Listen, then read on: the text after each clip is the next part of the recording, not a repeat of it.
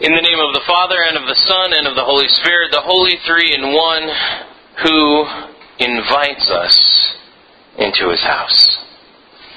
Dear brothers and sisters in Christ, a lot of you know that I was raised in the Philippines as a missionary kid, and a lot of my stories and my sermons come from that, and today is going to be one of those. I don't think I've told it yet.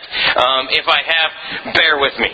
I'm getting older, same stories over and over again. You know how that goes.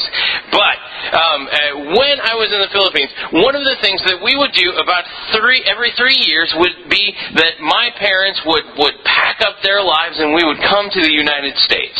And we would come to the United States for about 3 months, and it was called furlough. It was a pretty typical thing that missionaries did. It was a time to see family. It was also a time to go around to a bunch of churches and to sort of do a preaching tour where I got to hear the same sermon from my father time after time after time. And basically telling them what he was doing as a missionary in the Philippines. Well, when we came here, there was actually a little bit of a disconnect between school years, because normally when we came, it was during my summer break. And when we came here, because I was on the totally other end of the world, when we came here, it was not summer break. It was the beginning, pretty much, of the fall semester. And so my parents thought it would be a phenomenal idea to put me in school during summer break. It was not a good... No, it was a good idea. And it was during those times that I was here in the United States experiencing what school was like in the United States, that I learned a lot of things about this culture, even though I wasn't being raised in it. And most things about school, they were pretty much the same.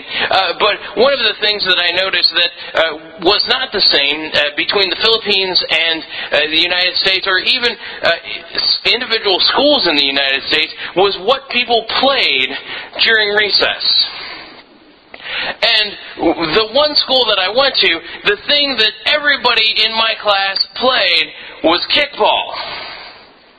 Well, I had no idea how to play kickball, and I really wasn't sure what the rules were and all of that, and I generally tend to be one of those guys who's not real good at sports that require coordination anyway. And so, running and kicking a ball, I just didn't do it all that well. But, every time I was able to be out on the playground, and while I was out on the playground, then somebody somewhere would say, "Hey, do you want to play kickball?" And I would go, "I suppose." Because I looked over at the only other game that was being played, which was that bizarre Foursquare thing that seemed like only girls played, and that looked even more confusing than kickball.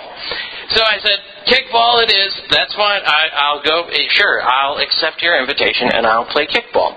Well, that happened through most of my early times there, being a part of their class, being this weirdo kid who was from another country, and they were being very hospitable and always inviting me to play kickball. Except for one day. And one day, nobody invited me to play kickball. And so I kind of walked around the recess field, this asphalt parking lot thing, and sort of moped a little, hoping that somebody would see me, and nobody did. Besides, they didn't want me on their team. It wasn't like I was phenomenal at kickball. They were just being nice. And so I kind of walked around and looked at the girls playing Foursquare and said, "Okay." And then I sat down, and I remember this. I sat down, and I started to let the emotions of all of that overwhelm me. And as I sat down, and I knew that everybody else was playing kickball, and that I was not a part of it, and I had not been invited, I began to cry. And I was crying a little bit, trying to man it up and sniff it in, and that just didn't work, and they just kind of snowballed, and eventually I was sobbing there on the recess field like just a total loser. And But I couldn't control it. I just felt so bad. And finally, my teacher came over to me, and my teacher said, "Jay, what's wrong?" Because I'm sure that she thought that I had gone through some sort of horrific thing where, somebody had hit me in the face with a kickball. And I remember distinctly telling her nobody invited me to play kickball. And she said the next line sort of matter-of-factly, and like it made complete sense to her, but it had never even crossed my mind. And she said, "Well, did you tell anybody that you wanted to play?" "Well, no."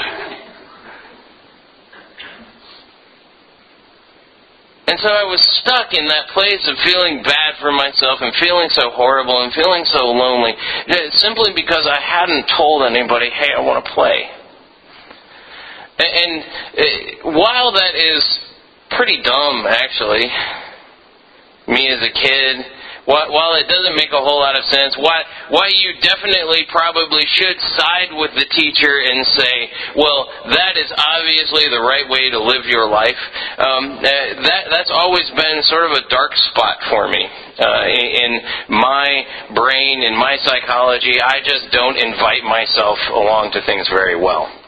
And so when it actually comes to me giving an invitation, I really have to work at that, because I don't know how that happens, especially if I'm inviting myself to something.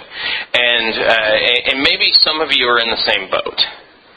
Maybe some of you kind of know that feeling of dejectedness and loneliness when it comes to sort of not being invited along to stuff. Maybe you've been in that moment where you would love to just scream to the rest of the world, "Hey, I want to do that," and yet you can't seem to force those words out.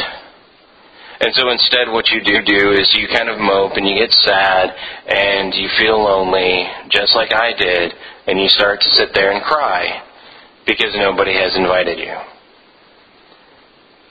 Well, that's a picture of what sin is like. Because we live in a sinful world, we have those moments where we feel lonely and we feel dejected and we feel that nobody wants to hang out with us, and we feel that we're not worthy to come and join somebody's kickball team, or come and join somebody's experience on Sunday morning, or come and join somebody's friendship. That's what sin looks like. That horrible feeling of being alone. And just waiting for somebody to come and say, "Hey, do you want to play kickball with me?" Well, in our Isaiah reading, Isaiah is looking forward prophetically into the future, and we definitely, it seems like he's looking prophetically into the future towards the resurrection.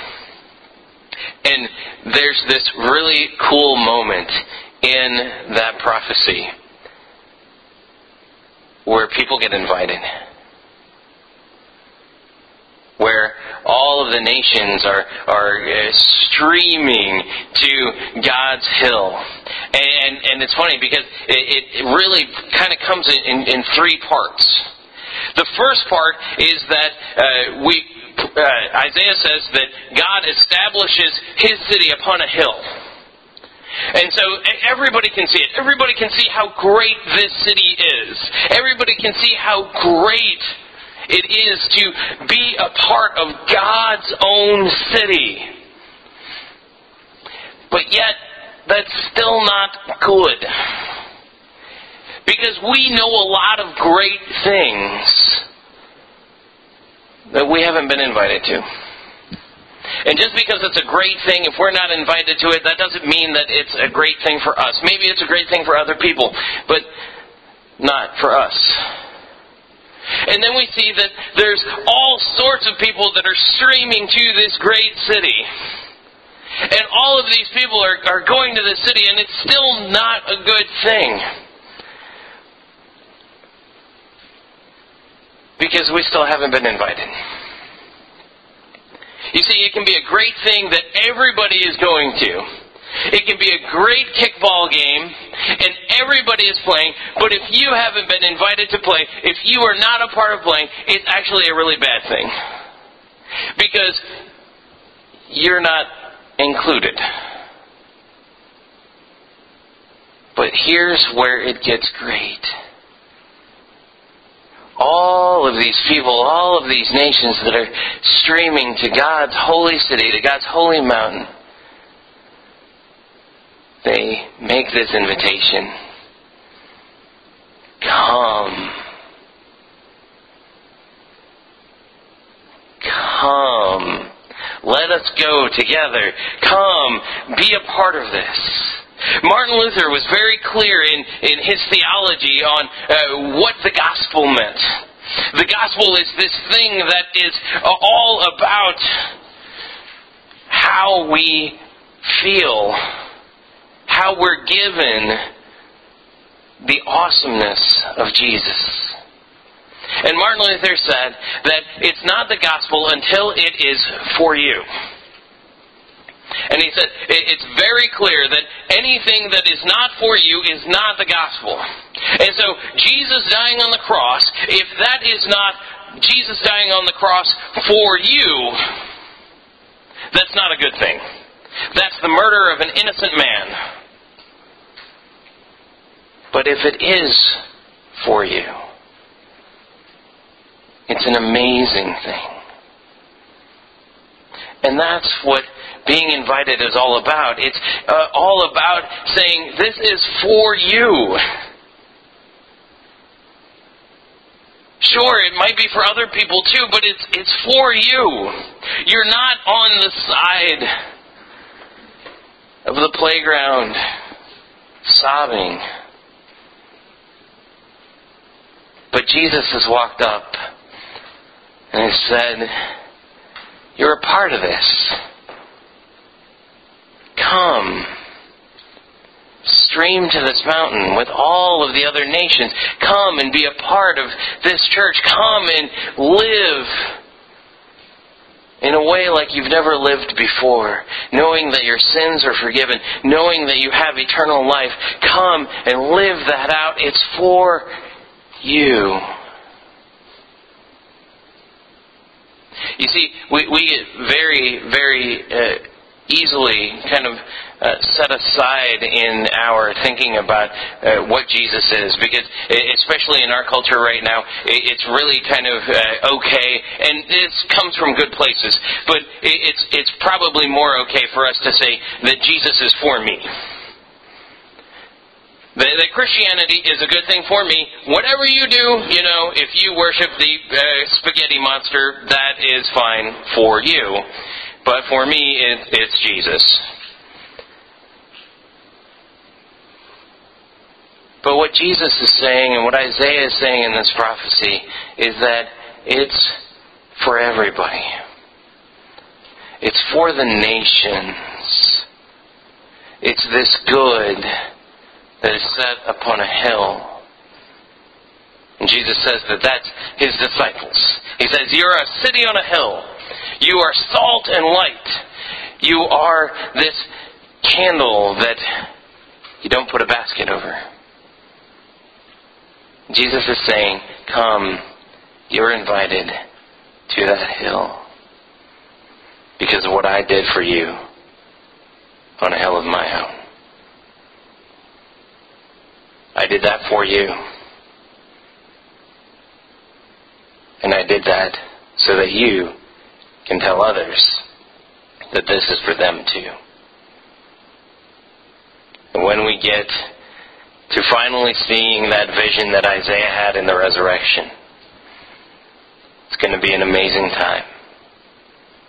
Yes, because it is a great city on a hill, because it's a great, amazing thing that is probably still incomprehensible to us, what it means to live in that resurrection.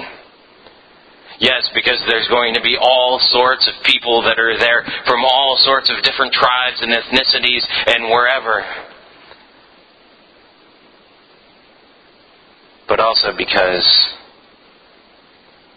each one of those people, including yourself,